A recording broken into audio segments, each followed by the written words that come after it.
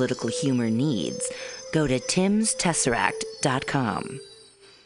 Read fiction about the future of San Francisco after the water wars of 2121 in Jane 6.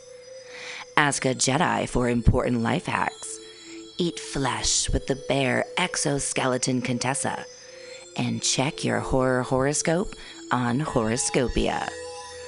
Updated every 3 parsecs. TimsTesseract.com. TimsTesseract.com.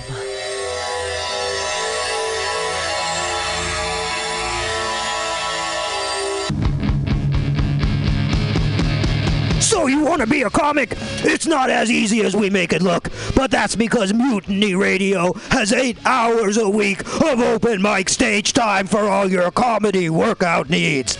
Strain those improv muscles every Sunday from 4 to 6 at Getting Sketchy with David Stolowitz. Press out those new jokes every Monday, 6 to 8 on Joke Workshop with 4-minute sets and 4-minute critiques from everyone kept positive by host Pam Benjamin. Pump those dick jokes every Thursday, 7 to 9 with True Hustle Thursdays. Hashtag THC. That's hashtag THC. You want more open mics? Fridays, 6 to 8. Happy hour with guest host and George D. Smith. Pew, pew, pew. 4 open mics every week at Mutiny Radio, brother.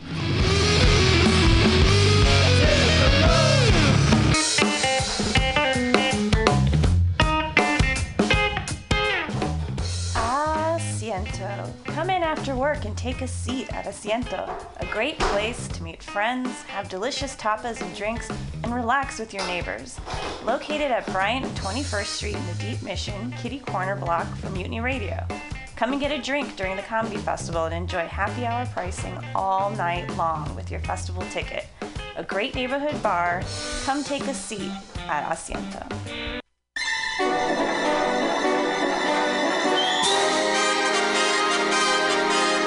The Roxy Theater is San Francisco's favorite nonprofit art house cinema, bringing you the best, coolest, weirdest, most thought-provoking movies of the past, present, and future. Hands down, there is no better way to get your film fix than at this legendary historic theater.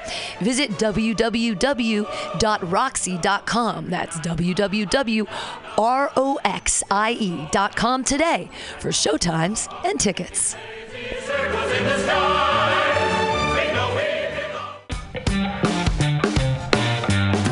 should listen to Mutiny Radio at mutinyradio.fm. It's a great place to listen to crazy things.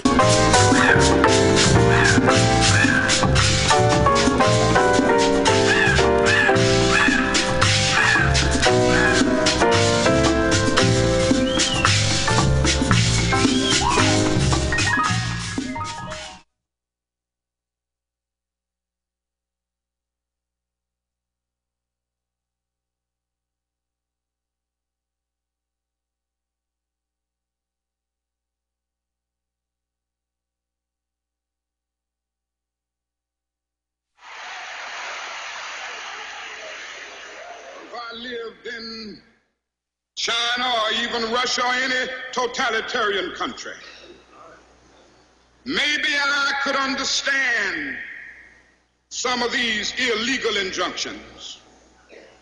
Maybe I could understand the denial of certain basic First Amendment privileges because they haven't committed themselves to that over there.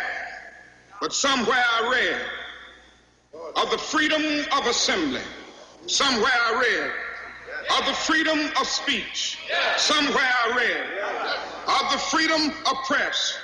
Somewhere I read that the greatness of America is the right to protest far right.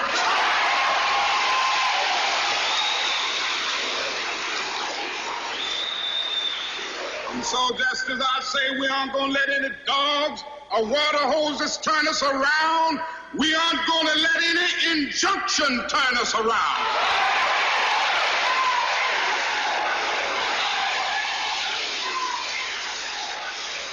Well, I don't know what will happen now.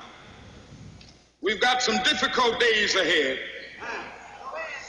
But it really doesn't matter with me now because I've been to the mountaintop. I don't mind. Like anybody, I would like to live a long life. Longevity has its place. But I'm not concerned about that now. I just want to do God's will. And He's allowed me to go up to the mountain. And I've looked over and I've seen the promised land. I may not get there with you, but I want you to know tonight that we as a people will get to the promised land.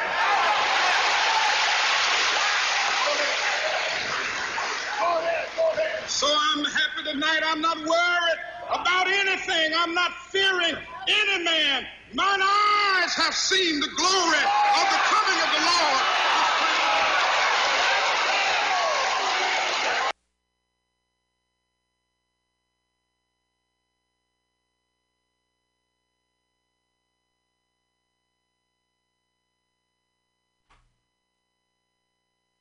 Good morning, everybody. It's Labor and Love. We're reviewing the events of April 4th, 1968. Dan Rather reporting for CBS News from New York. The Reverend Martin Luther King Jr. was shot to death by an assassin late today as he stood on a balcony in Memphis, Tennessee. Dr. King had planned to lead another civil rights march in Memphis next Monday. We got the latest on the story now from Russ Hodge, news director of WREC-TV.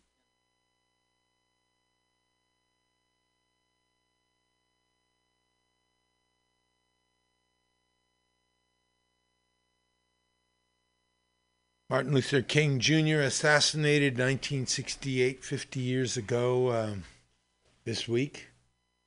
That was his final speech. As everyone knows, he was in Memphis, Tennessee for a labor issue.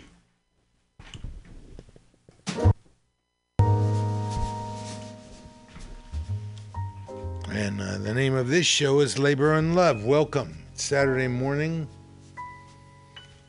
Sort of a misty day now, although it seems like the mist is burning off. Coming at you from San Francisco, from San Francisco's Mission District. And, nice to have you. Let's see what we got. Martin Luther King. We'll have more on Martin Luther King a little later. People get together and decide which things that King did were most influential. In the meantime, here's Linda Tillery. All right.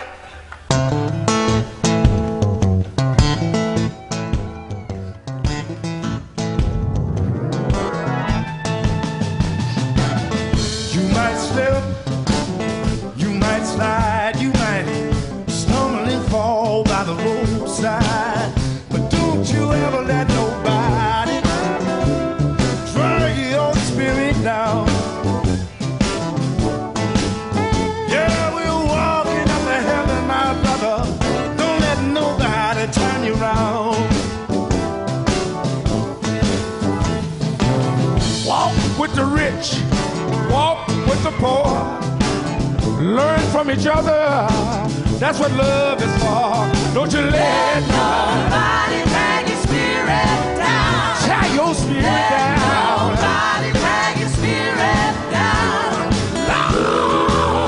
Walk on up to heaven. Don't let nobody tear your spirit down. Nobody drag your spirit down. Let nobody drag your spirit down. Don't you let nobody drag your spirit down. Don't you let nobody drag your spirit down. Don't you let nobody drag your spirit down. Ooh.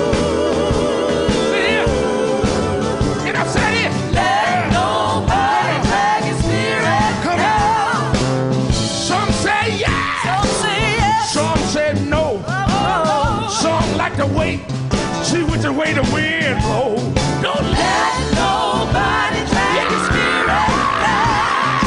Let nobody drag your spirit down. Keep on walking up to heaven.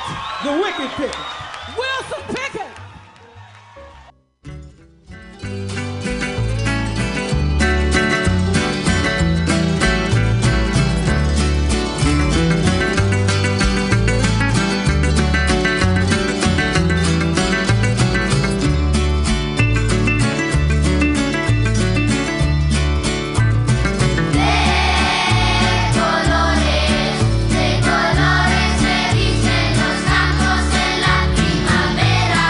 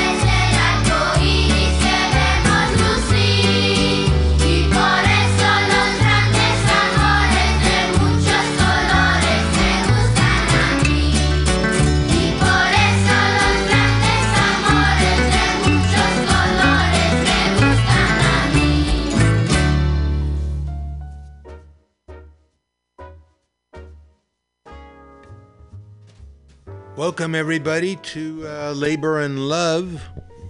And this is the B, a.k.a. Bill Morgan, the show where we tell you how it is. Labor and Love Radio, where the labor meets the road. Where we tell you if one person gets $1 they didn't work for, someone else worked for $1 they didn't get. If you don't have a seat at the table, the negotiating table that is, where you work, you're on the menu. And never but never let anyone into your heart who is not a friend of labor. We kicked off the show, to use a football expression, with the very end of Martin Luther King's mountaintop speech, the speech he gave on April 4th, 1968, a few hours before he was gunned down in Memphis, almost inevitably, as part of a government-based conspiracy to kill him. One of those things where it all goes up in smoke, you know, like the Kennedy assassination or the Bobby Kennedy assassination. Very strong interests want us to believe one thing or another. Very strong interests want us to believe that a crazy segregationist named James Earl Ray, all by himself, murdered Martin Luther King. Not true. I would ask you to look into the writings of Martin Luther King's son, Martin Luther King Jr., about the plot to kill his father.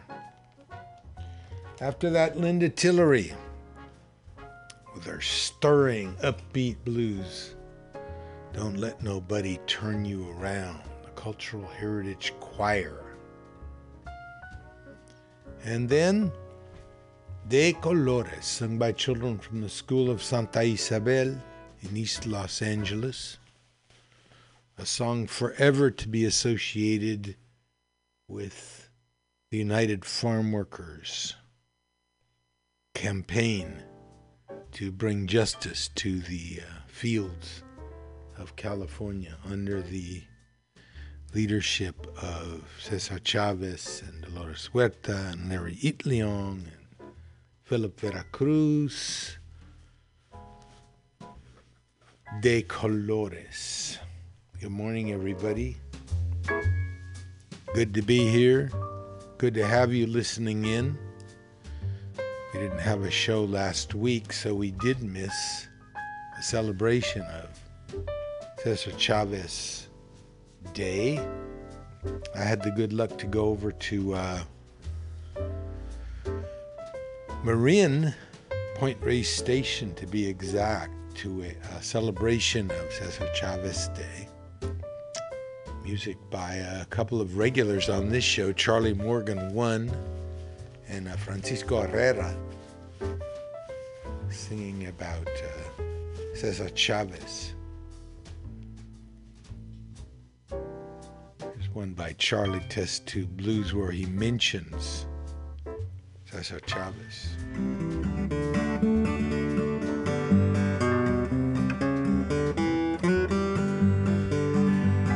The other day I was in the mood for some energy in the form of food, and greeting the owner as I entered the store, I didn't realize what I was in for.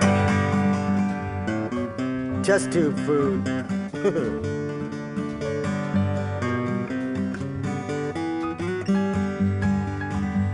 As I walked down the aisle from the shelves, the packages all tried to sell themselves. I'm 10 cents off. Buy me, you. I got pink and purple hues. Howard Hughes. Test tube blues.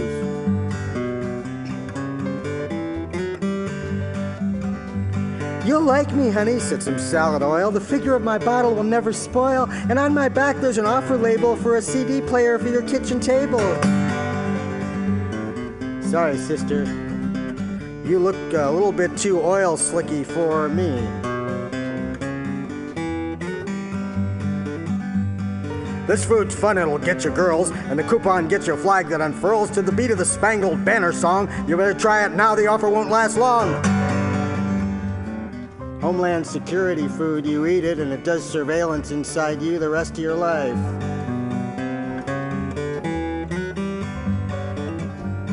I found out where the produce were, and I bebopped on over there. I said they chemical rated this food with bombs like the plants and the people in Vietnam. Agent Oranges.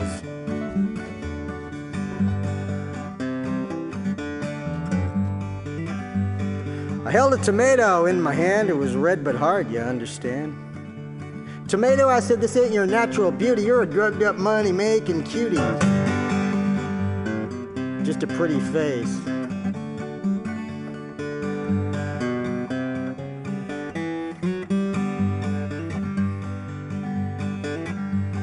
The folks at LaborAndLove only wealth, they don't give a damn about our health. Shot up and packaged without love. Tomato, you weren't grown up, you were shoved. Your upbringing's going to bring me down.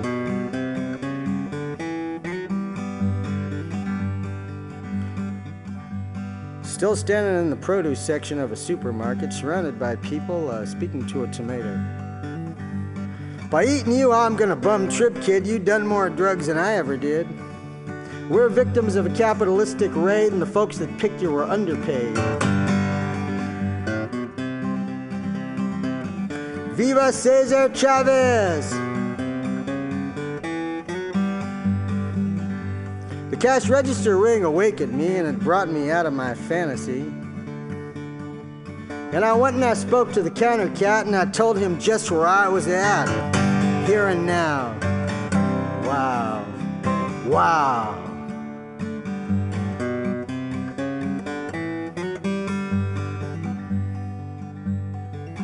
I said, Lord knows I got a rumbling gut and my stomach thinks my throat's been cut. But I ain't about to have my insides glued by this poison I call test tube food. You eat it. Raw. Raw. Raw, raw, raw. Yeah, there's plenty of things here you want me to swallow, but my body and soul would still be hollow. Besides, I sing off-key madrigals if I ate a food with 17 syllables. Easier to swallow a Scrabble board.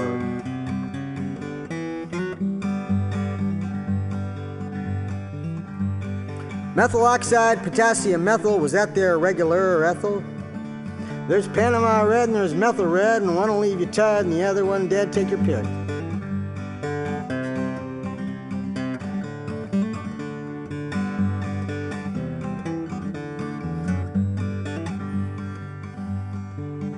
Now through corporate proclivities, some food has radioactivity. Glowing proof that yours can be a radiant nuclear family. You don't even have to cook it either. You just open the can on the counter and it has a meltdown.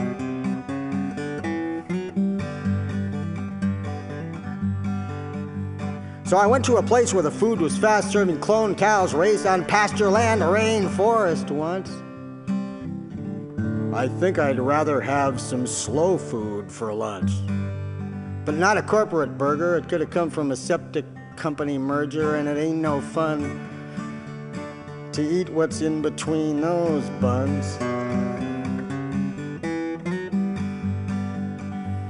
Now I ain't quite ready to live just on the rays of the sun like I know some Indian yogis have done. But you are what you eat, and how strange you see to go by the name of MSG.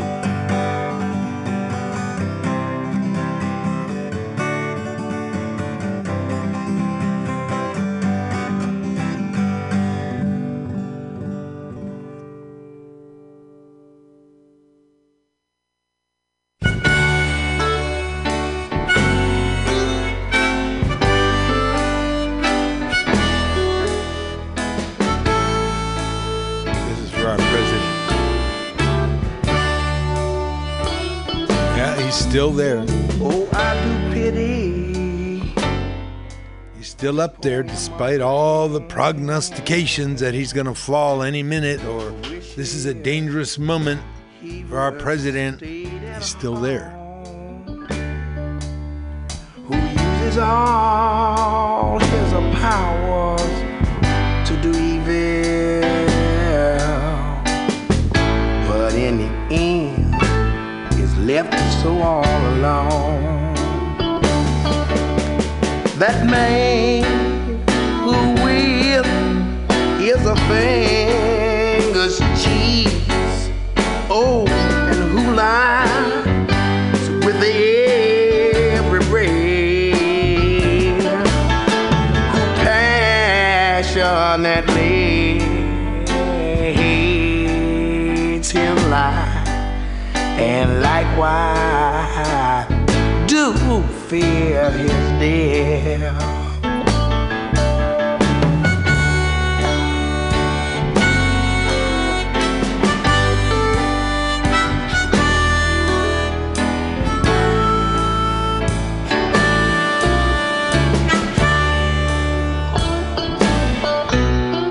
Oh, I do pity the poor immigrant whose very strength is spent in vain, whose heaven is just like arm size, and whose tears are like the rain. Woman, he eats, but he is not satisfied. He hears, but he just does not see. Oh, he falls in love with a wealth itself, then he turns his back on me.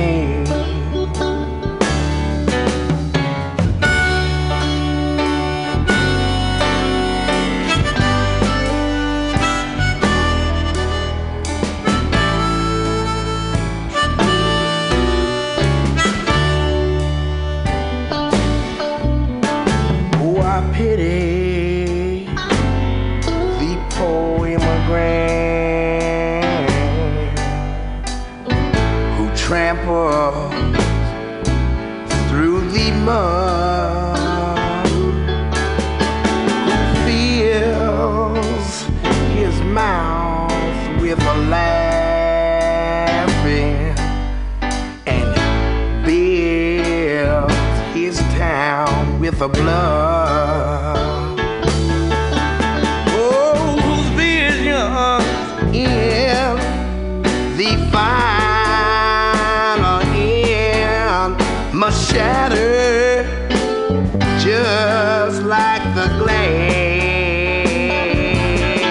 Oh, I do pity the poor immigrant when his sadness come to pass.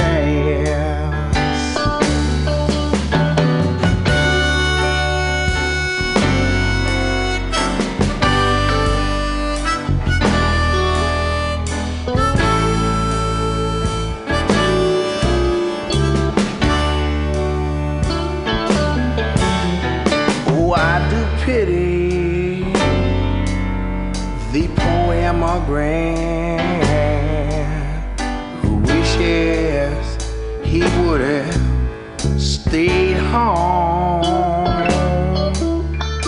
who uses all his power to do evil, but in the end is always left so all alone. That man who will here's a finger the cheese, and who lies with every breath, who passionately hates his life,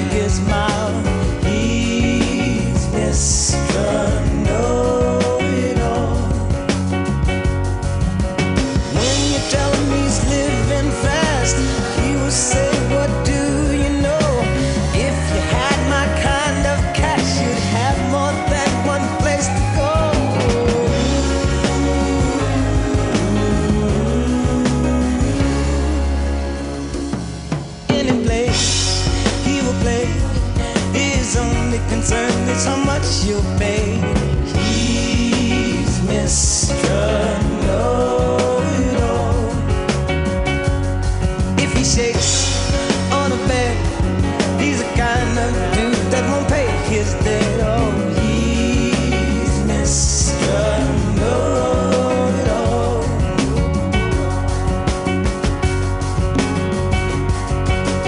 When you say that he's living wrong, he'll tell you he knows he's living right. And you'd be a stronger man if you took Mr. Know-it-all's advice. Oh,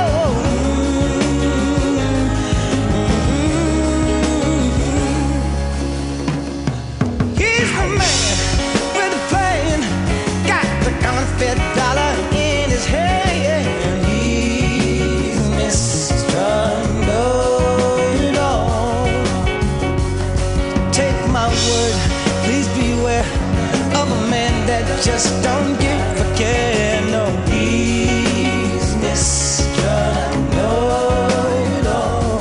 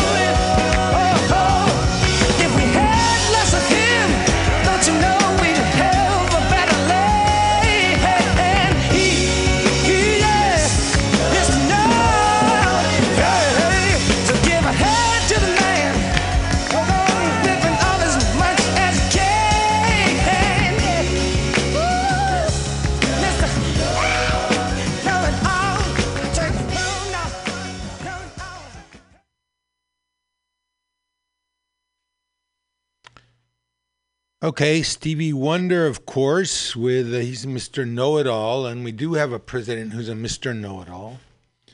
Anytime he gets criticized, like if someone says he's unsteady, then the next day or the next few hours he gets up and says, I'm known as one of the steadiest people I know. Everyone around me says I'm steady. If it's said that he's erratic, he says, no, I'm not erratic. I like to listen to all different opinions and decide for myself.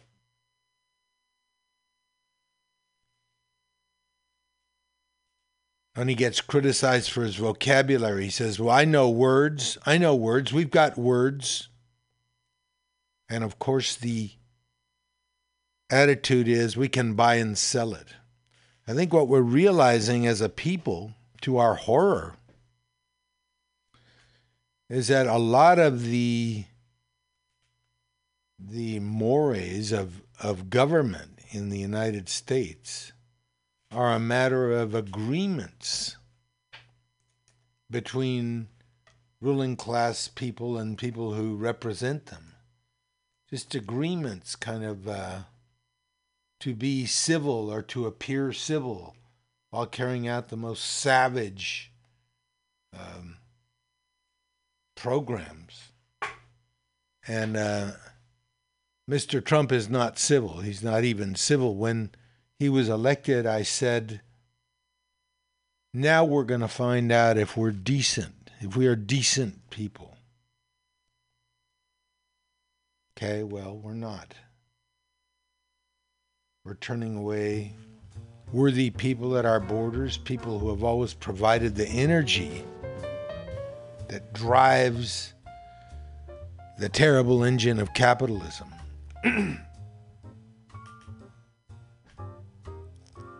We're shooting young men down on the street, young men of all ethnicities. Young black men are especially liable to get killed on the street by police. So far, we're not a decent country. The Republican Party has given up. They have a successful candidate, so they're going to back him. Now he's vouching for Scott Pruitt. Scott Pruitt, who even on the surface of it is a total bureaucratic sleazebag. And he's putting him in charge of our natural resources. No,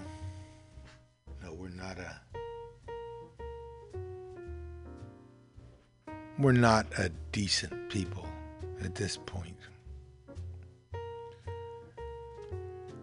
Okay, I want to play about a report on the teachers' unions. First we had West Virginia with a resounding victory, sort of exposing their state legislatures for the thieves that they are. They rob money from children. Come on.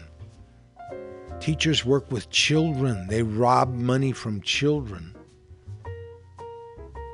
Cut it out of their budget and then brag about how they've saved money because they're assuming that teachers will pick up the slack. And by and large, we do. Teachers spend lots of out-of-pocket money on their classes. Of course you do that. It makes your job easier. If you can buy something that will help you with your work, make your job easier. State legislatures have counted on that, and now they're being held accountable. In West Virginia, and now in Oklahoma. This is a show called Today Explain. Let's listen to this.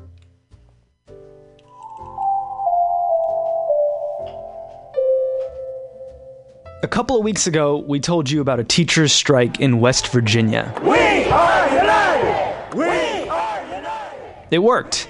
Teachers there ended up with a 5% pay raise. But West Virginia was only the beginning.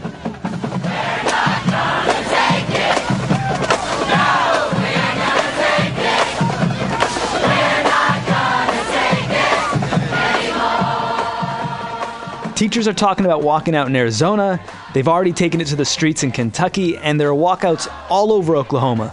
They even got a theme song. We're not gonna take it anymore. Right now, it's pretty intense in Oklahoma. Schools across the state are shut down again today. The teachers say they are not backing down. For one, teachers there are asking, they're more ambitious than what West Virginia teachers asked for. They want not only a pay raise for themselves and other state employees, but they actually want the state to restore funding to public education that has been cut and cut and cut in the past 10 years. Alexia Fernandez-Campbell writes about economic policy at Vox. Teachers there have not gotten a raise from the state in 10 years. And adjusted for inflation, that means they're actually getting paid less than they were. So the more of them are working extra jobs. They're driving Uber. They're working at the clothing store at Walmart. And above that, their class sizes have been growing as the state has been cutting the budget for education. And it really got, the turning point was not only were West Virginia teachers striking around the same time. The state said, not only are you not going to get a raise next year, but we're actually going to cut education again. And that was what kind of triggered everyone, all the teachers there. Do you know how much these teachers are getting paid? You said they haven't gotten a raise in 10 years, but do we have any idea what the median salary is or anything like that? So the median salary in 2016 was about $45,000. Okay. And that's actually ranks Oklahoma at the way bottom at 49. Okay. Out of all the states pay their pay has been going down. When you adjust it for inflation, there's just no way around it. They're being docked pay every year. Because of, it doesn't keep up with the cost of living. And beyond having to work a second job at Walmart when you're a teacher, how do things look for teachers in Oklahoma in the classroom? I mean, are the schools well funded and the teachers are just poorly paid? No, they're both, the schools are poorly funded and the teachers are poorly paid. Oklahoma had some of the biggest cuts to spending per student in the past 10 years. And that still hasn't gotten back to pre-recession levels. So the way it plays out is teachers have been saying, we don't even keep the lights on in the hallways at school to save money. Our students have to wear coats in the classroom because we're not allowed to put the heat more than 57 degrees. Their textbooks, I got 2 pictures from teachers that they sent me of the textbooks their students use. For one, they don't even have their own textbooks. They can't take their textbooks home. That's not even the biggest problem. They are so old. They're 20 years old. 20 years old. That's older than probably most of your students. Yes. Well, obviously older than all my students. I think they're missing pages. They don't have covers. And there's such a shortage of teachers in Oklahoma, for example, that 20% of the schools are on 4-day weeks. Teachers in the Oklahoma City schools, about a quarter of them left last year. So their class sizes are getting bigger. So teachers are not only having to teach more students and making less money, so they want to raise. So this is a statewide movement. What has the governor of Oklahoma said? Yeah, so teachers are really upset with her right now because even though she signed a pay raise last week, it was going to be $6,000, which teachers think is not enough for what they want. Now she was on CBS just on Tuesday saying, teachers want more, but it's kind of like having a teenage kid that wants a better car. And that really pissed off teachers. And now everyone's really upset at the governor. They're upset at some lawmakers who just refuse to pass anything because they think that the $6,000 pay raise that they passed last week is enough and they should be happy. If anything, it's not helping because now they're even more motivated to go and keep banging on legislators' doors, which is what they're doing. In Oklahoma, thousands of teachers back at the state capitol now demanding that lawmakers listen to their pleas for higher salaries and more funding for the most basic classroom supplies. So what are teachers getting paid? And the raise was $6,000 that they were offered? It was going to be $6,000, which is quite a bit. But if you think about just the cost of living, they haven't gotten a raise in 10 years. So that barely even covers the cost of living. Yeah. And another is that healthcare costs have been going up and states have been wanting to pay less of the premiums. So that's another combination. And it doesn't include, they want it stacked up for the next 3 years as a one-time teacher pay raise. It does not include other state employees, or maybe if it does, it's a very small percentage of what they had asked for. Okay. So yeah, it's just nothing. It's a fraction, a quarter of what they actually wanted. And now they're walking out. And now they're like, sorry, that's not enough. We're not going to thank you. We want you to really fund public education. So are principals and superintendents on board with this and supporting teachers, or is there consternation there just even within school districts in the state? Well, there's so many school districts in Oklahoma. Just for comparison, in West Virginia, there are 50. In Oklahoma, there are 550. So wow. It's a lot harder to get a consensus. So not every single school district is on board, and it tends to be broken along rural versus urban. A lot of the bigger school districts, the ones that serve about 75% of the students, they were all we're shutting down Monday. And some of them were going to try to reopen Tuesday, but teachers have been calling in sick. And so they had to shut down. At this point, I think about half of the school districts are closed, and that's, most students are now not in school. Schools that have been trying to reopen haven't been able to because teachers have been calling in sick. Teachers are calling in sick en masse in some sort of organized fashion? Yeah, they're actually saying, okay, if your school district isn't shutting down, you have to call in sick, use a personal day. And if, I don't know what percentage is, but if a certain percentage of teachers call in sick, they have to shut down the school. And so that's what's been happening. My name is Samantha Freeman, and I am a kindergarten teacher for Oklahoma City Public Schools. This is my 4th year there. I make about $34,000 a year gross. I take home just a little bit over $2,000 a month. I'm a single parent and I have 2 children who are still at home. I cannot afford to put my children on my insurance. The insurance I have to add my 2 sons that are still at home would have cost me about $600 a month. So they are currently uninsured. I work several little side hustles. I drive Uber and Lyft on Friday and Saturday nights. I sometimes drive it on Thursday nights. Occasionally I drive on Monday and Wednesday for a couple hours after school when my son's at Spanish. I also have another job through Oklahoma City Public Schools where I tutor a couple of days after school. So I'm always just kind of looking for side hustles to supplement my income and kind of just keep my head above water financially. I absolutely love teaching, and I love working with kids, and it was my intention to continue working as a teacher, but I have made a very difficult decision, one I've wrestled with back and forth quite a bit over the last several months, but I have had to make the decision that this is actually going to be my last year to teach school. I just absolutely cannot afford to continue to teach. I can't justify it, and I can't continue financially this way. Why do we pay teachers so poorly in America? That's just ahead on Today Explained.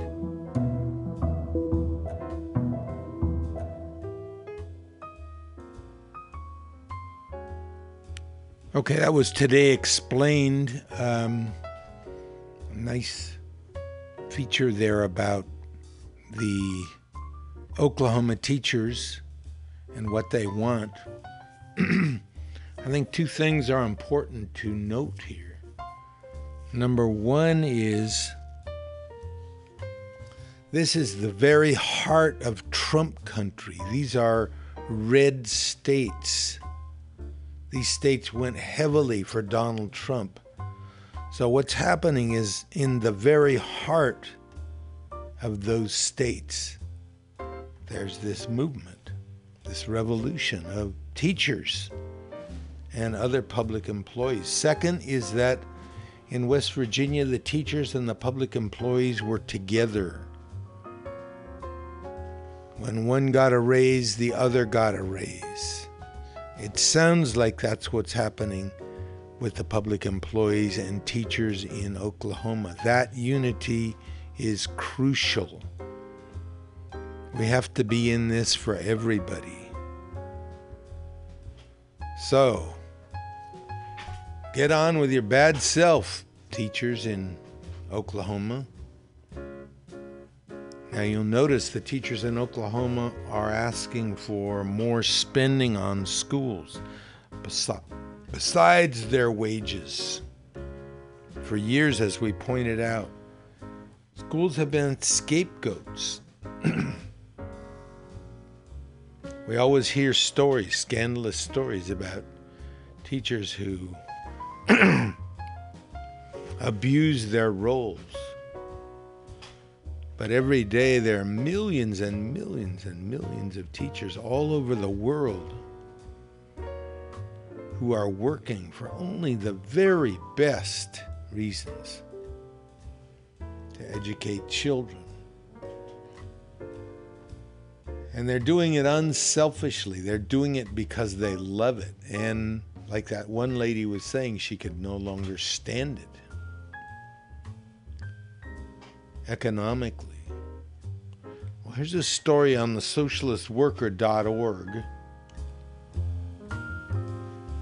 A Portland school fights for its activist teacher.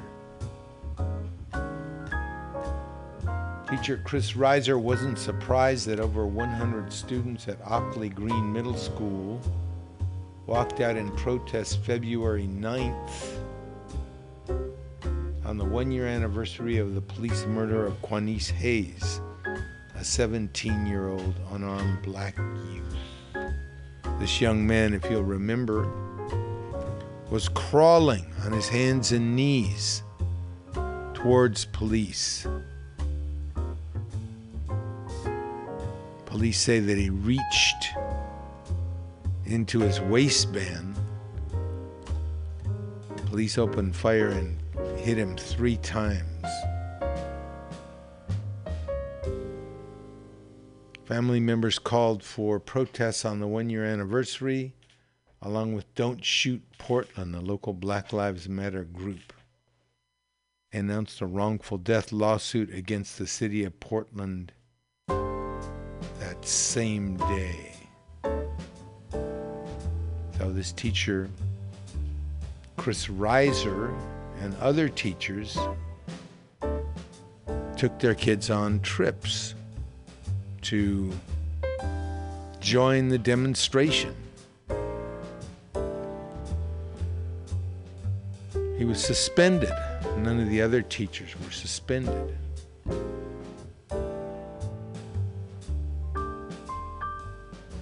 Students of color make up 60% of the student body at Ockley Green.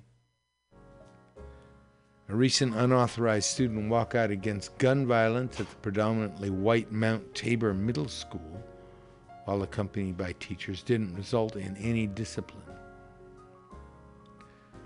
One of Reiser's colleagues says, Chris Reiser is a strong voice for social justice, diversity, and equality. Chris Reiser is teaching the kids that their greatest weapon is their voice. By placing him on administrative leave, it is teaching our children that speaking up for what they believe is a wrong thing to do.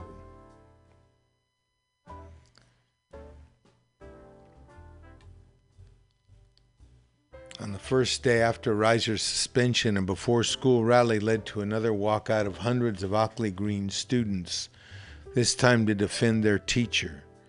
Parents then announced they would stage a rally at the school administration building the following afternoon.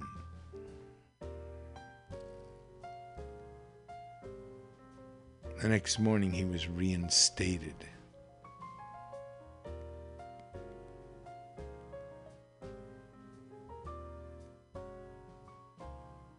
Always the educator, Reiser hopes his suspension and reinstatement will teach students about the hypocrisy of school administrators and about how to fight back without apology in the face of repression. Well, okay.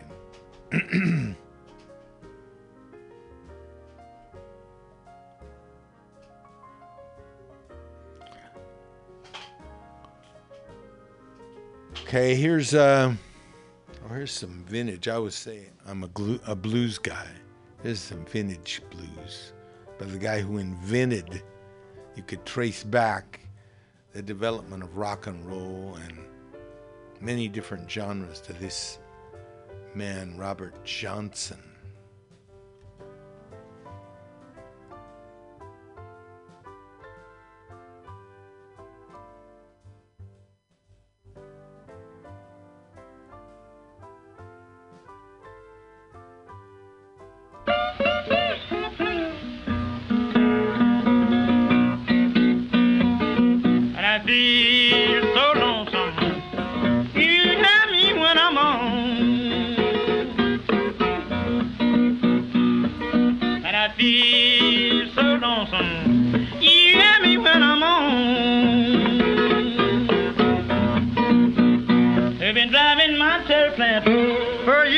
I've been gone.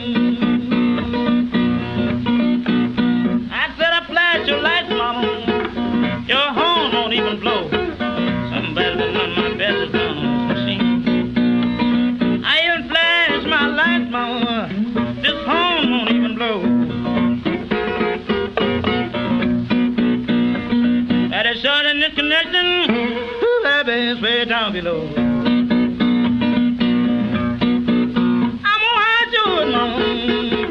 I'm bound to check your heart. I'm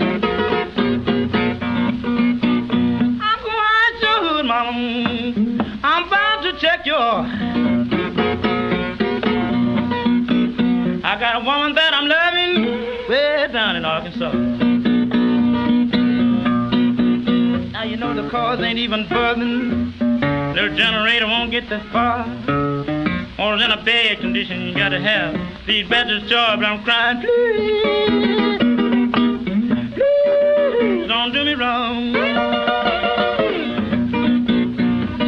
I've been driving my Terry plant now for since I've been gone.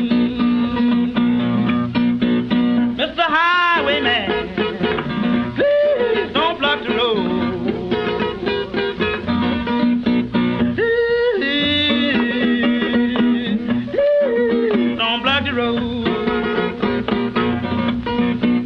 Cause she read in the cold 100 and I'm booked and I got to go.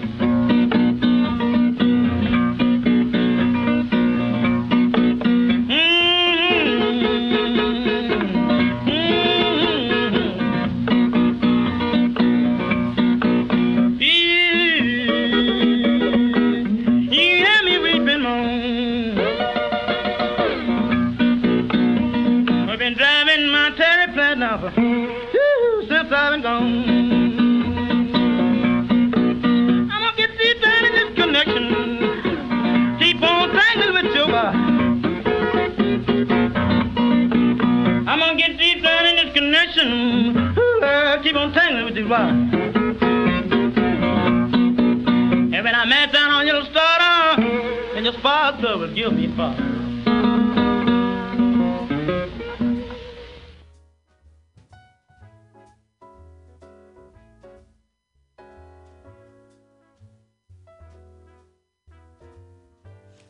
Robert Johnson, the inventor, let's say it, the inventor of modern blues music and blues-derived music. That was a recording made in San Antonio, Texas in 1936. And, of course, the legend of Robert Johnson is that he learned to play differently from everyone else, a style all his own, by making a deal with the devil. The devil taught Robert Johnson how to play the guitar so beautifully, so well, so uniquely, that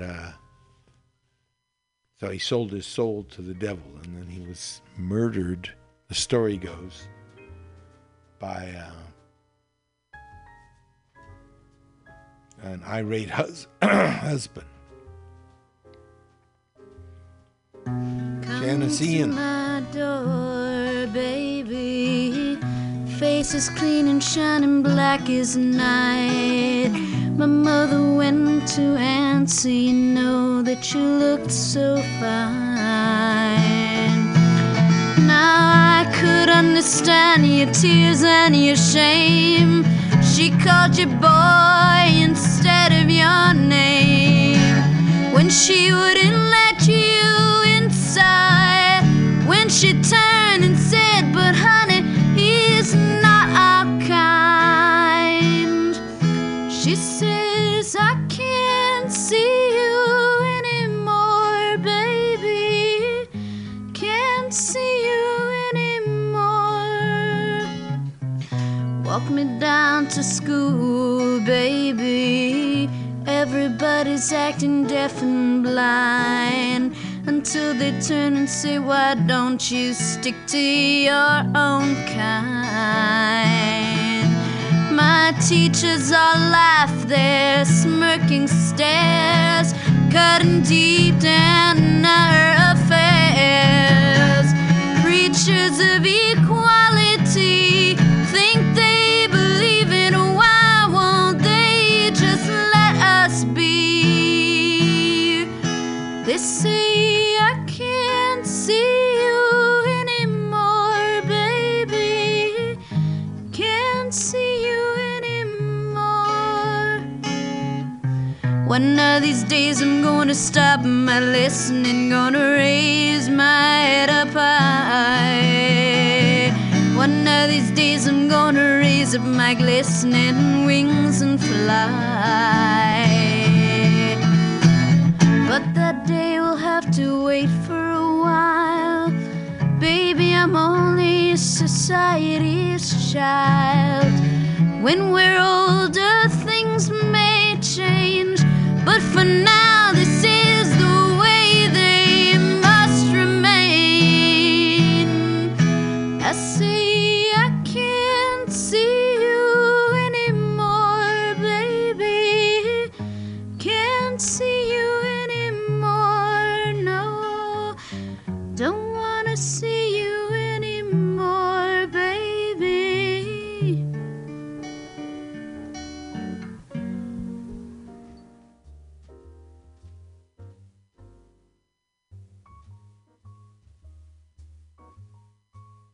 No taxation without representation. 200 years of exploitation in the capital of this nation. No representation in the capital of this nation. 200 years of exploitation. Give the people their right to vote. Someone asked me, was it true? The voting rights of the district were long overdue. They couldn't believe it when I said yes. And then I said, you ain't heard nothing yet. We are based in Washington, D.C., a truly diverse community. Almost 600,000 strong. Have been exploited much too long.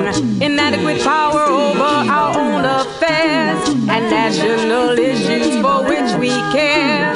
No votes in Congress, the Senate, the House. No state delegation, no representation. We pledge allegiance, my country, 'tis of thee. Fight in wars, pay taxes in this country. Provide work and services for the government. We get no vote, but our money is spent. Well, you may wonder how in the world can this be?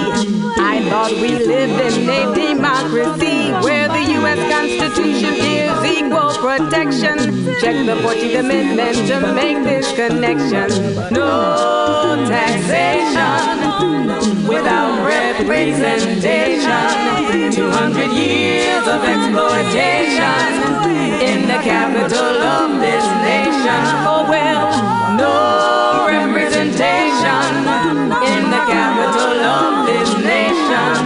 200 years of exploitation. Give the people their right to vote.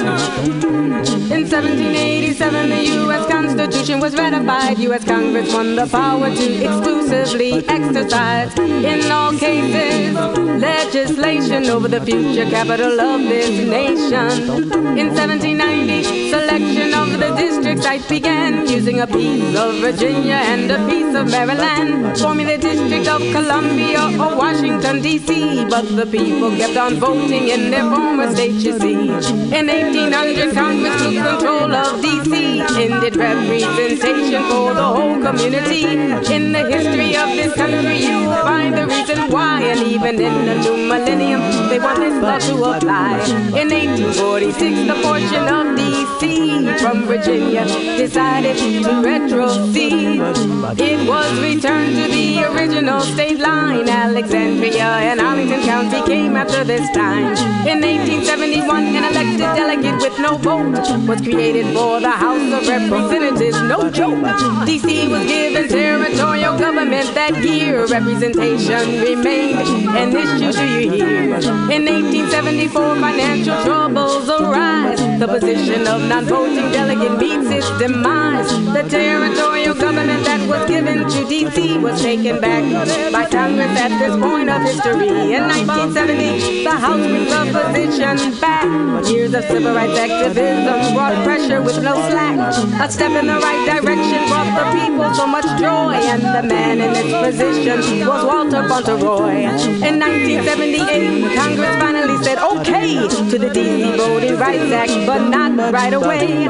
If approved within 7 years with no hesitation, D.C. would be granted full representation. In 1985, our hopes were really, really high. We knew that they should not let this bill die. All we needed was approval of 38 states, but only 16 states would support our case. And exploitation continues. In 1993, the district made a giant step. Congresswoman Eleanor Holmes Norton worked hard to get a D.C. vote on the House floor, which Congress did approve. But when Republicans came to power, the decision was overruled. Now I'm sure you're wondering what can be done. There are at least 4 ways that this fight can be won. Some suggest we retrocede as a part of Maryland, become a city or a county, and that state once again. Or a new law could pass with a congressional vote. D.C. residents would be counted in the Maryland vote for federal elections in taking without retroceding back. This would leave our residency intact. Or Congress could pass another law for D.C. like they did in 1800 when they took over totally for more than 500 100 reasons they treat us like a state, and adding another reason should not a problem create. This would give us 2 U.S. Senate seats, and the census would determine the number of House seats. Preferably D.C. would be the 51st state. We'd have a seat in the House and 2 in the Senate. It's not too late. Democracy is what we want. Voting rights are what we need. Tell your congressperson it's time to take heed. Democracy is what we want. Voting rights are what we need. Tell your congressperson it's time to take heed. No taxation without representation. 200 years of exploitation in the capital of this nation. No representation in the capital of this nation. 200 years of exploitation. Give the people their right to vote. Give the people their right to vote. Give the people their right to vote. Give the people their right to vote.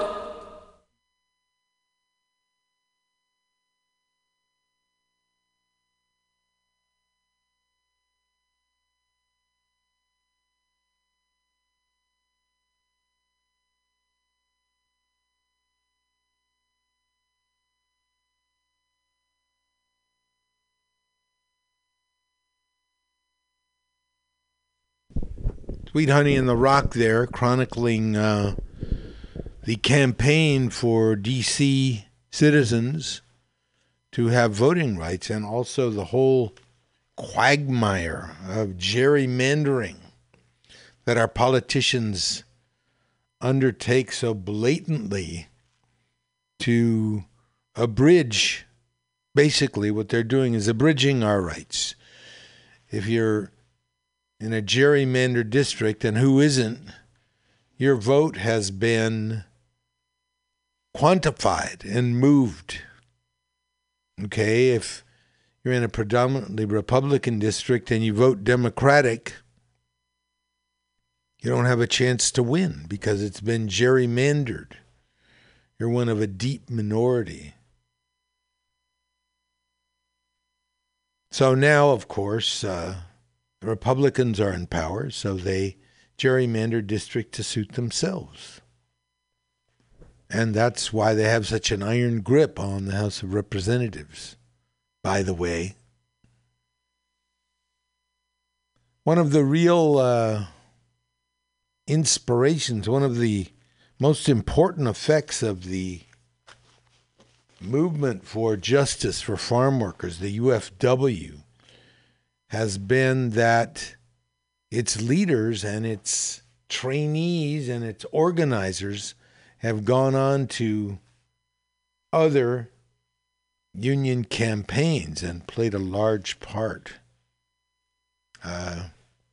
Here's Dolores Huerta talking about the labor movement.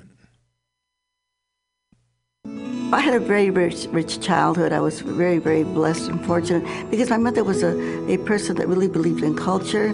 Early on, I was a Girl Scout from the time I was 8 to the time I was 18 years old, very active in Girl Scouts.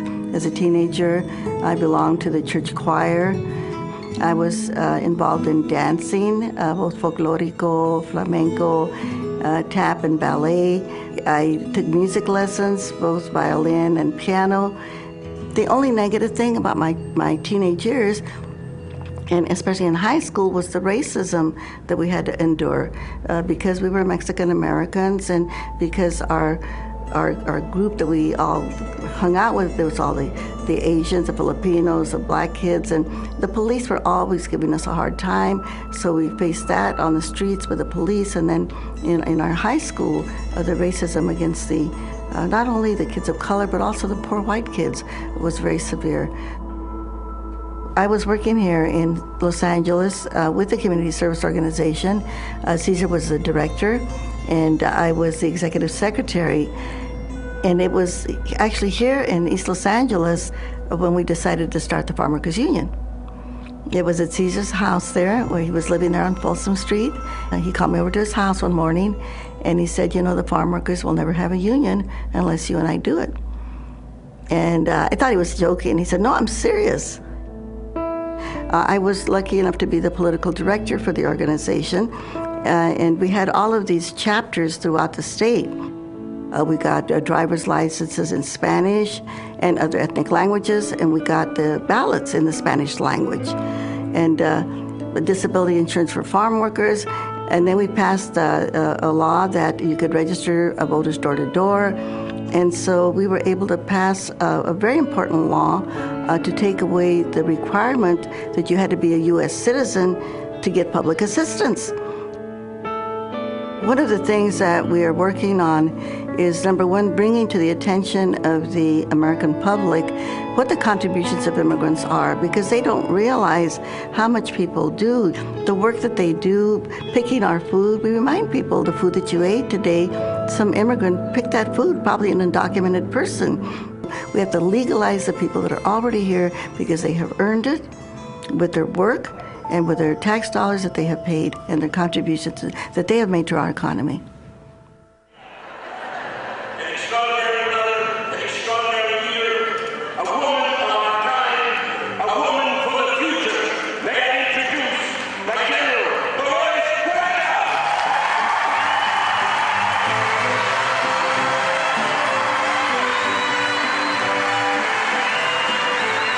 As we said, the revolution that still continues for all of us, because we know that our lucha, our struggle, is not over, right?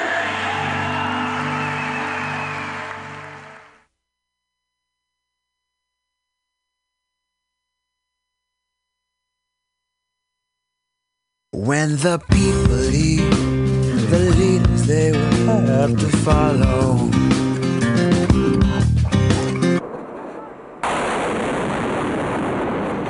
Have to swallow. And it's you that has the authority. I grew up in New Mexico. Everybody got involved in terms of politics.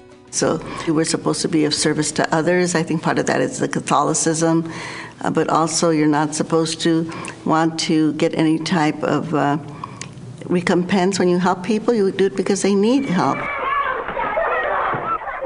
I had been teaching school and seeing a lot of the children that were in my classroom. They were the children of farm workers. And they would come to school with their raggedy shoes and their little bones sticking out of their T-shirts. And I thought that was so wrong. And I just remember just being so upset about that. So when I was supposed to report for my orientation to continue teaching, I decided not to do it. And that was a big step for me because, had a family that I had to support. And here I am going to go start organizing farm workers for no money with all these children. And I remember just sitting there thinking about this. But in so many ways, how you have your little committee in your head, this is such a foolish thing to do. How are you going to run off, like join the circus with your 7 children and not know where your next meal is going to be coming from or their next meal is going to be coming from? How can you possibly do this? And of course, but I just remember I've got to do this, and I did it.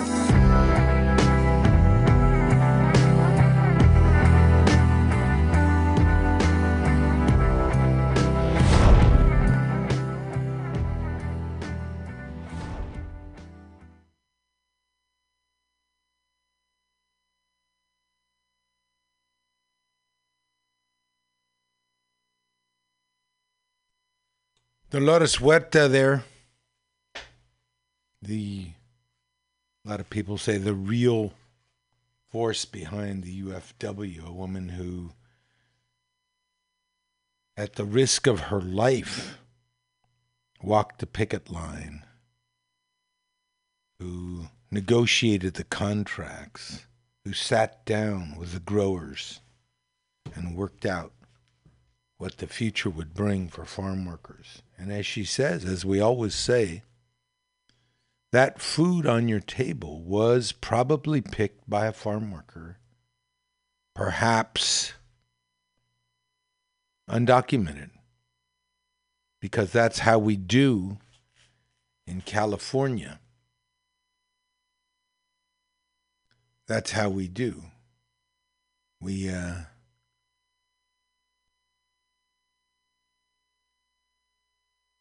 Let's see. Labor and Love Radio. I had an article about that, about how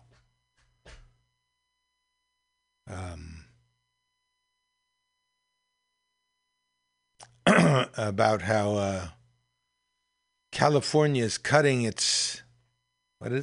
off its nose to spite its face. Okay, we'll find that somewhere. A little more from Dolores Huerta now, on her 80th birthday. That's Carlos Santana performing Tito Puente. Yes, Carlos Santana will be performing this week at the celebration of Dolores Huerta's 80th birthday. The legendary activist Dolores Huerta, who co-founded the United Farm Workers of America with Cesar Chavez, celebrating 80 years, a veteran of the labor, civil rights, immigrant rights, and feminist movements in the country. Dolores Huerta was instrumental in passing the Seasonal Agricultural Workers Bill, which resulted in the legalization of 1.3 million farm workers as part of the Immigration Reform Act of 1986. Well, to celebrate her 80th birthday, this lifelong activist is holding a benefit concert at the Greek Theater in Los Angeles Friday night titled Weaving Movements Together. As the name suggests, the event aims to bring together immigrant rights, LGBT, feminist, environmental, and labor activists. Dolores Huerta is joining us now from Los Angeles. We welcome you and happy birthday, Dolores Huerta. Thank you, Amy. Can you talk about what you consider your greatest achievement? I think you mentioned the legalization bill of 1986, which really helped a lot of people get the legal status, as you know, every immigrant that's come to this country has acquired legal status at one time or the other. Then, of course, I think many pieces of legislation, getting the ballots in the Spanish language for people to vote, taking away citizenship requirements so that people could get public assistance, and on, forming the Farm Workers Union with Cesar Chavez, and now forming my own organization, the Dolores Huerta Foundation for Community Organizing. And when we look back and see how many people have been organized, how many, we built a volunteer base and laws that have been passed, and, but this is the kind of work that I want to continue to do for the rest of whatever life I have left, and this is why I started this foundation.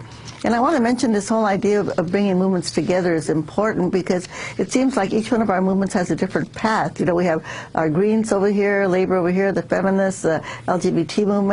And I believe that in order to really get the progressive agenda that we are all looking for and searching for, that we've got to come together and kind of unite our forces.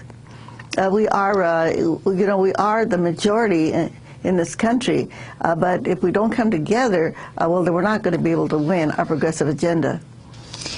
Dolores Huerta, go back in time, go back to the early 1960s, and talk about how you got involved with the farm workers movement and helped found the United Farm Workers. What were the conditions then? Where did you come from? Well, actually, I had a very comfortable life. I'm sort of a middle-class background, but after joining an organization called the Community Service Organization, and this is where I met Cesar, then we saw the conditions of the farm workers that were so desperate at that point in time that then that's when we started the United Farm Workers of America. And, we worked together for many years until Cesar passed away. I left the union about 6 years ago. And things for the farm workers, are somewhat better in California, although most of the farm workers right now are not covered by union contracts. And in other states, of course, things are even worse, because many farm workers, they don't have unemployment insurance. They have a very poor workers' compensation, if they have any at all, and they don't have disability insurance. We were able to get the laws passed that gave all farm workers cold drinking water and toilets in the fields, rest periods, things of that nature, but there's still a long way to go for the farm workers. But with my organization, actually, we go into the communities and we organize our immigrant population primarily, but this, of course, could apply to anyone, and we basically raise money to hire and train organizers. Then when the people come together, then they can make a lot of changes, and some of the changes are absolutely miraculous. Some of our people have been able to get swimming pools in their communities. We have one committee that actually had a gymnasium built at their middle school. We've got another committee that's getting a sewer drains for 27 homes that didn't have any kind of a sewer drain. And we have a youth group. We're doing teen pregnancy prevention programs, financial literacy, the first micro lending program for farm workers in the Central Valley of California. And the great thing about this is that the people are doing this themselves. On the census, we knocked on 3,000 doors in one day. And then, of course, we had to do a lot of pressure on our Blue Dog Congress people to get them to vote for the health care bill that we were trying to get passed recently. Dolores Huerta, so many of the people you work with are immigrants, and the battle over immigration reform, immigrants in this country, is raging. Just some figures on the number of deportations. According to figures from the Immigration Enforcement Agency, ICE, the Obama administration accelerated the pace of deportations overall. In 2009, authorities deported close to 390,000 people, which was 20,000 more than in 2008, the final year of the Bush administration. Your comments? Well, we know that this is the big issue in the Latino community, I guess the number one issue at this point in time, and that it really means that we really got to push to get immigration reform. Unfortunately, I mean, I heard your report about the elections, and we still have a very large anti-immigrant caucus in the U.S. Congress, and you know, we've got to focus on these Congress people and on the elections and take some of these people out of office. In California, we have the head of the anti-immigrant caucus, a Congressman, a Republican named Bill Bray. And these are the people that we've got to get out, and we've got to get good people elected. And my fear is that so many people are so disillusioned with what's going on right now that they're not going to vote in November. And I think that's going to be just a huge... When the people leave, the leaders they will have to follow.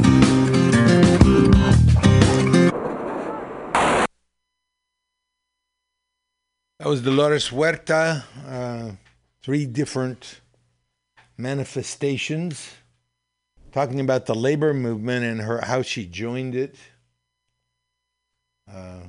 Talking with Amy Goodman about the immigrant situation on the occasion of her 80th birthday, Dolores Huerta. So we certainly pay tribute to her today in celebration of Cesar Chavez Day, March 31st. But not only to them. We always have to remember that some people become famous, some people become well-known celebrities, but by themselves, they're nothing. By themselves, Cesar Chavez is a guy working in Oakland trying to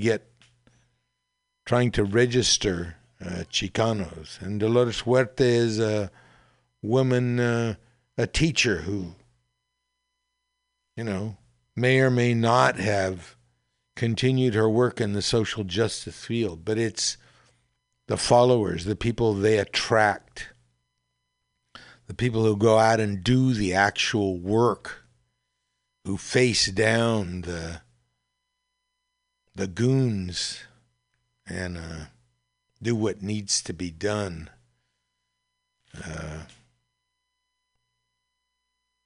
Kind of going to the top. We know about Cesar Chavez, and we know about Dolores Huerta, and we know about Martin Luther King, but we don't hear about those who support them.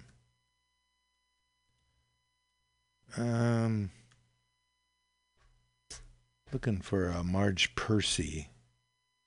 Some poetry by Marge Percy. Okay, well, we'll have to do that in a minute. Here's your weekly dose of radio labor.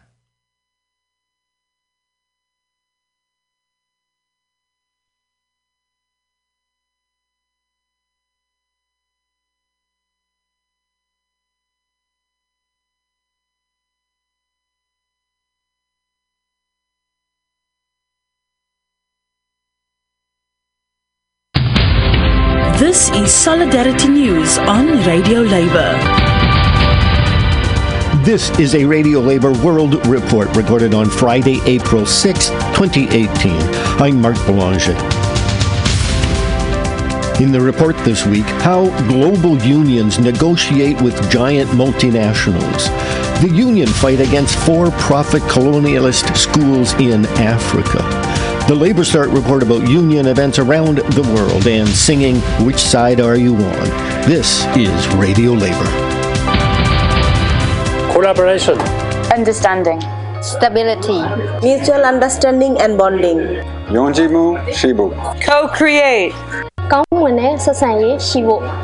Teamwork. One of the most effective tools unions are using to protect workers in multinational corporations are global framework agreements. GFAs, as the agreements are known, are negotiated at the world level between corporations and the global unions with input from local unions. They do not replace local union collective bargaining. Instead, the agreements bind the corporations to international labor standards, such as those set by the UN's International Labour Organization, the ILO. Respect for the right to organize and collective bargaining is at the center of all global framework agreements. Most GFAs establish a national monitoring committee to suggest how the agreement can best be implemented in a country. Training for the workers who sit on the committee, the NMC, is a crucial activity of the Global Union. Recently, the Global Union Industrial held a workshop to train workers who are on the National Monitoring Committee for H&M, the Swedish multinational clothing retail company. The participants in the workshop prepared a report on their activities in countries such as Bangladesh, Cambodia, Indonesia, Myanmar, and Turkey. Here are some of the participant reports, starting with the National Monitoring Committee from Bangladesh. Hello, our NMC work was mainly focused in solving the dispute cases that come from 13 factories, including the significant case that arises from Ashulia unrest. In that case, we had employment settlement for 984 workers, as well as we got the criminal charges dropped against those workers.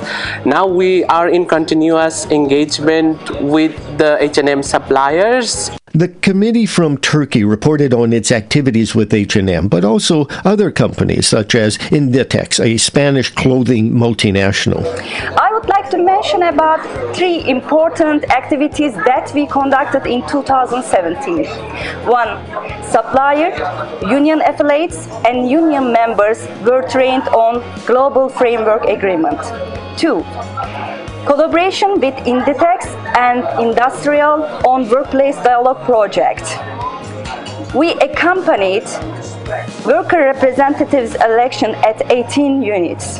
Worker representatives, middle management and top management were trained on worker basic rights and communication. 3. ILO Social Dialogue Seminar with the participant of Inditex, Chibo, and H&M suppliers and Industrial. We emphasize the social dialogue, importance of social dialogue and freedom of association.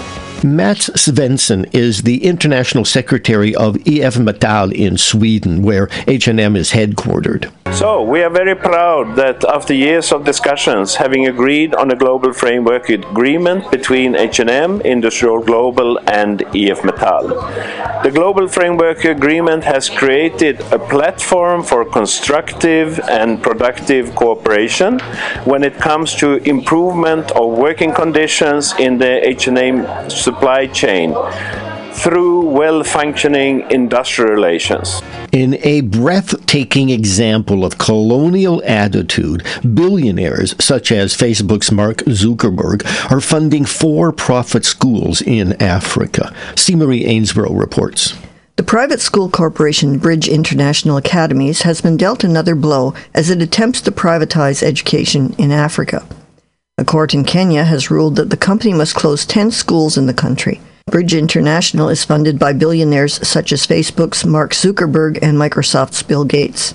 Reasons cited for closing the schools in Kenya include not complying with the country's minimum education standards, failure to train teachers and managers, and inappropriate facilities. Wilson Soshin is the General Secretary of Kenya National Union of Teachers, the KNUT. Bridge International did not have a substantive case to block us. And in the ruling, it's very clear that we have got the legitimate right to speak as a union that represents majority of the teachers in Kenya. The court ruling to close Bridge International schools in Kenya comes after a similar ruling in Uganda. The Ugandan government has also told Bridge to close its schools because it is using its own curriculum instead of the one established by the government's education ministry. In both Uganda and Kenya, the move to close the profit-making schools was led by the teachers' unions with the help of Education International Global Union. Juliet Wajega is the Deputy General Secretary of the Uganda National Teachers Union. We appreciate the support of Education International in the fight for all our children to have a free quality education, an education where we have qualified teachers, where the classrooms are of quality, and we hope that the government of Uganda will keep to its promise of having the schools that meet the basic minimum requirements and standards operating. And we hope the Bridge schools are able to meet these standards before they can lead to operate in our country. Education International is the global union for teachers and other education workers around the world. EI represents more than 32 million workers in 172 countries. Angelo Gavrilatos is the project director at Education International. In 2015, at our World Congress, it was determined that Education International establish a global response to the growing commercialisation and privatisation in and of education. It was recognised by member organisations around the world that the threat of the growing commercialisation and privatisation of education was such that it put at risk certain fundamental beliefs that we hold as teachers. Privatisation is the greatest threat to the achievement of inclusive and equitable quality education and lifelong learning for all.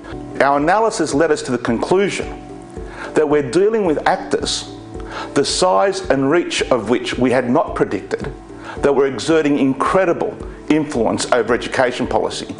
And by actors, I'm talking about global corporations, edu-businesses, seeking to commercialise, to monetise every aspect of education, seeking to commodify education, and therefore undermining the essence of education as a public good. This is a global phenomenon. We see a phenomenon of privatisation that is quite grotesque. We see privatisation taking the form of corporate actors wanting to establish chains of for-profit private schools, not to supplement education provision, but to supplant public education provision. Here with his report about union events around the world is Labour Start correspondent Derek Blackadder. Here's a small sample of the average of 280 news stories added to our site each day last week.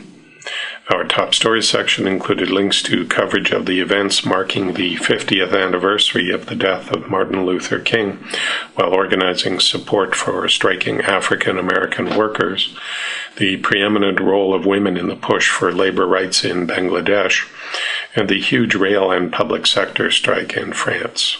We had news of strikes and lockouts in dozens of countries. Here are just a few highlights. Non-tenured university faculty were walking picket lines over their lack of job security in the United States. Portuguese flight attendants were continuing their series of flash strikes while their employer, Ryanair, was forcing cabin crew based in other countries to do struck work. European unions were fighting back. Wharfies in Australia downed tools for 4 days in a current dispute. The strike took place on the 20th anniversary of a titanic struggle on the country's docks. The strike by Kenyan university lecturers passed the 4-week mark as the workers continued to demand that an agreed-to collective agreement be implemented. Pickets were tear-gassed by police this week as state repression of the strike escalated. And in Cyprus, public transport workers parked their buses to protest unpaid wages. Our top working women stories included coverage of a win for the cabin crew union at Cathay Pacific Airlines, which means that women cabin crew can now wear trousers if they wish. An agreement between the government of Kuwait and the union representing domestic workers to cooperate in the recruitment of migrant workers, and more evidence, if any was needed, of the gender pay gap in Britain. The Health and Safety Newswire we run in cooperation with Hazards magazine carried stories to hundreds of union websites around the world about the workplace conditions that have killed 114 garment workers in just one Indian city in the past year, and the deaths of mine workers in South Africa and Pakistan. Currently, Labour Start is running 4 online actions. Take just a few seconds out of your day and join thousands of trade unionists around the world in helping workers make their lives better, or even help save those lives. This is Derek Blackadder from Labour Start, reporting for Radio Labour. Now, here singing Which Side Are You On is Natalie Merchant.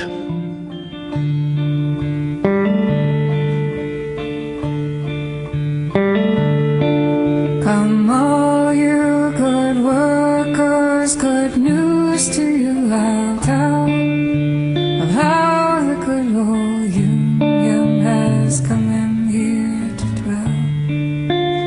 Which side are you on, boys? Which side are you on? Which side are you on, boys? Which side are you on?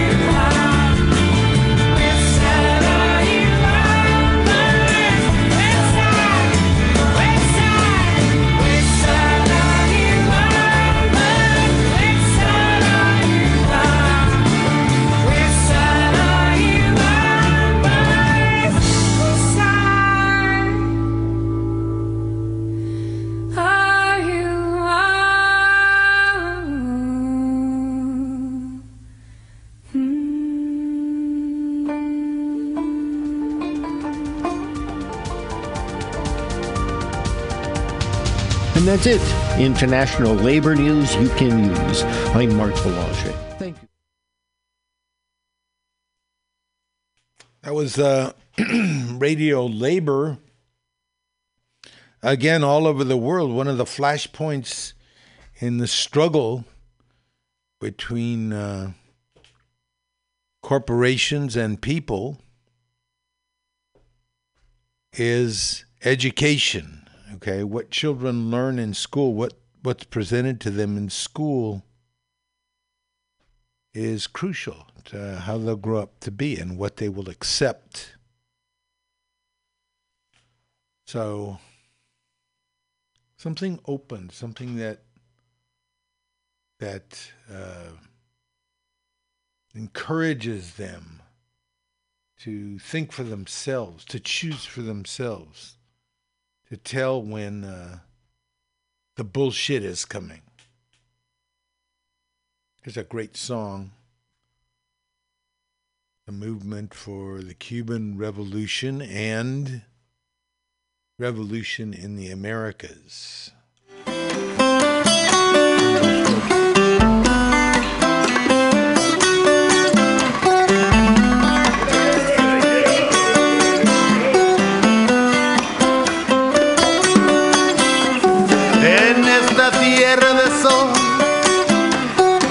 Que dicen Cuba se llama, en esta tierra de sol.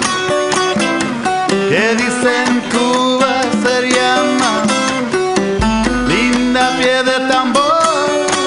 Ay, ay, ay, ay, donde llama tú verás. Guantanamera, Guajira, Guantanamera, Guantanamera.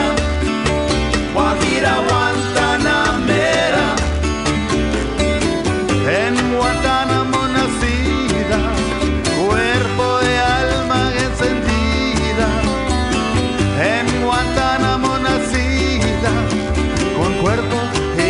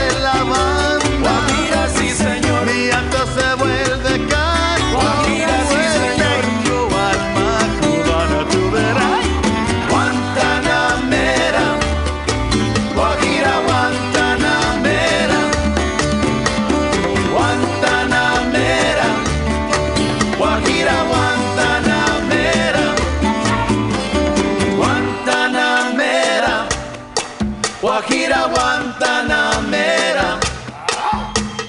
Guantanamera. Put your hands together, come on. Guajira Guantanamera. Guantanamera. Vive mi raza. Guajira Guantanamera. Guantanamera. Vive Zapata. Guajira Guantanamera. Guantanamera. Guajira Guantanamera.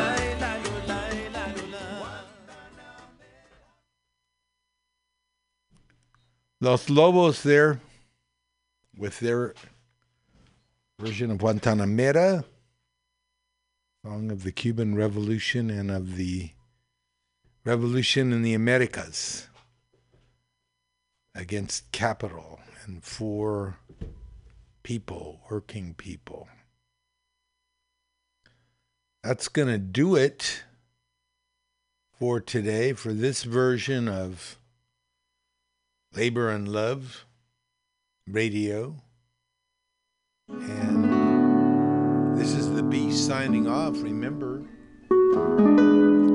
if one person gets $1 they didn't work for, someone else worked for $1 they didn't get. Remember,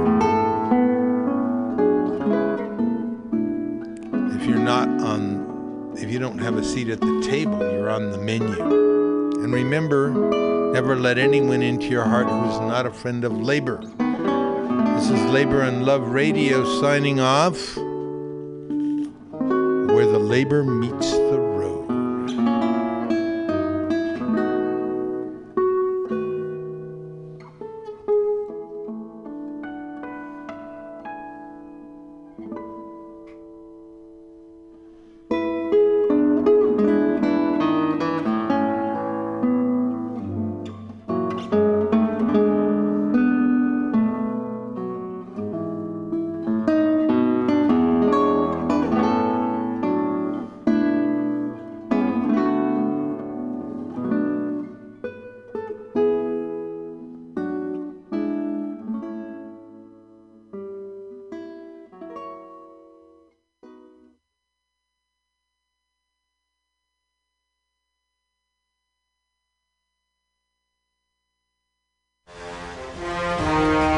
Are you tired of swimming through a sea of podcasts? Are ye on a raft without a paddle? Well, gather around me, sea dogs, and get aboard me pirate ship as we set sail for the seas of MutinyRadio.fm. From there, you can captain your own pirate ship as you sail through over 44 different shows for all of your listening pleasures. They've got live comedy to small business advice, LGBTQ friendly to sports, vinyl to gutter punk. MutinyRadio.fm has the best programming the internet ocean has to offer you. I bet my peg leg on it, or I ain't scurvy shit-faced McRat.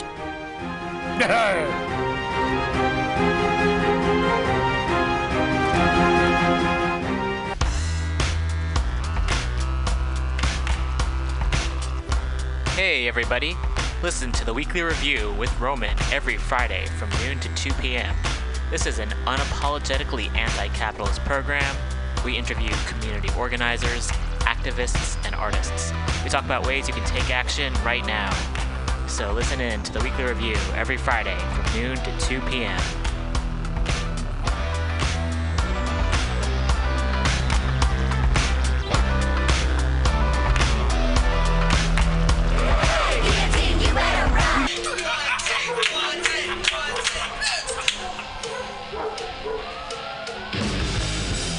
Subliminal SF brings you visual and auditory mind control. For the best graphic design, physical merchandise, and live music promotion, go to www.subliminalsf.com and check out their hilarious t-shirts and super cool bands at clubs and bars all over the Bay Area. Subliminal SF creates amazing flyers, posters, and design for every need. So go now to www.subliminalsf.com and experience what this wonderful local business has to offer.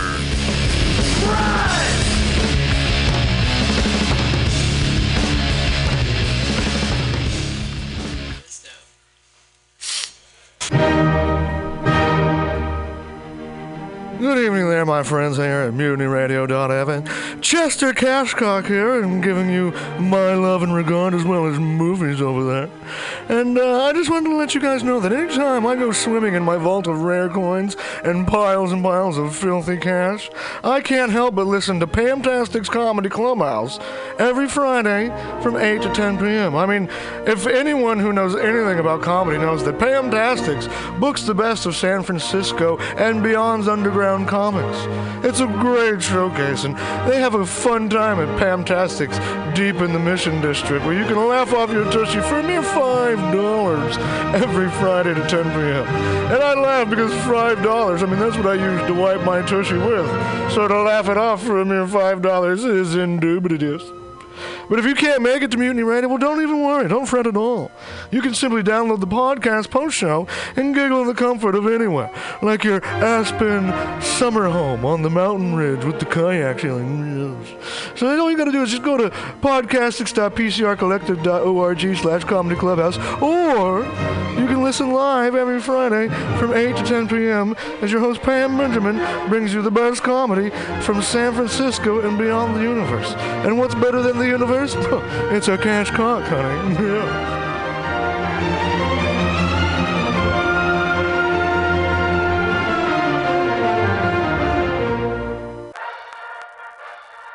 Well, hello, boys and girls. You know what a password is. That's a secret word that soldiers would use to get past the sentry and up to the front. Well, here's a password that gets you up to the front in all the right places. It's cannabis energy. It seems the faster you go, the more cannabis energy you need. So if you want to win, you have to have lots of cannabis energy. And the swellest way I know to get it is just by using Green Army Skincare. Boy, they're just crammed full of cannabis energy.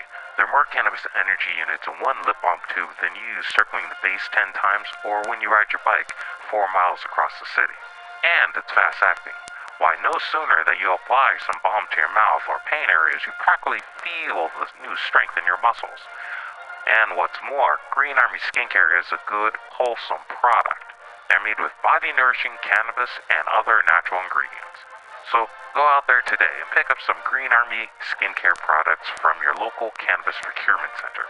Join thegreenarmy.com.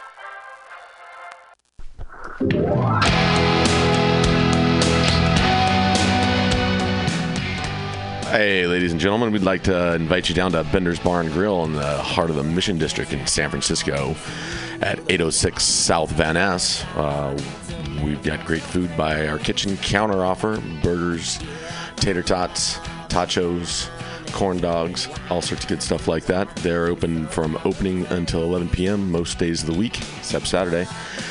Every Saturday night, we've got live rock and roll, some of the best local bands in San Francisco and touring acts as well. Come on down, 10 p.m., rock and roll, only night of the week. We have a $5 cover charge, always $5 for live rock and roll. We're open from 4 p.m. until 2 a.m., Monday through Thursday, Friday, Saturday, Sunday, 2 to 2. Come on down, have some drinks with us. We've got Whiskey Wednesday, Tequila Tuesday, and we've always got the Steve McQueen special, a shot of Bullet Bourbon and a can of California Lager for $8. Come down and enjoy our patio. It's open in the afternoon, not really in the evening, but a lot of good folks hanging out back there. Come on down, give us a shout. Drop by the bar, make some friends. Thanks, folks. Bender's Bar and Grill in the heart of the Mission District, San Francisco, California. With a happy hour every Monday through Friday until 7 p.m. Don't miss it. Go to Bender's Bar. Big supporter of the Mutiny Radio Comedy Festival 2018. Oh yeah, it goes down. Come smoke with your boy. Grinder. Spark is San Francisco's premier cannabis dispensary with a focus on serving and educating patients for 7 years. Spark is dedicated to creating the best in-store experience with its extensive menu, friendly staff, and one of the few cannabis vape lounges in San Francisco. Spark welcomes you to visit its 2 great locations as a medical patient or for recreational adult use in 2018. Spark is located at 1256 Mission Street between 8th and 9th and at 473 Haight Street at Fillmore. Both locations are open until 10 p.m. every night. Spark staff looks forward to serving you. Coming at these bitches and all these snitches, hitting them switches, going rags to riches.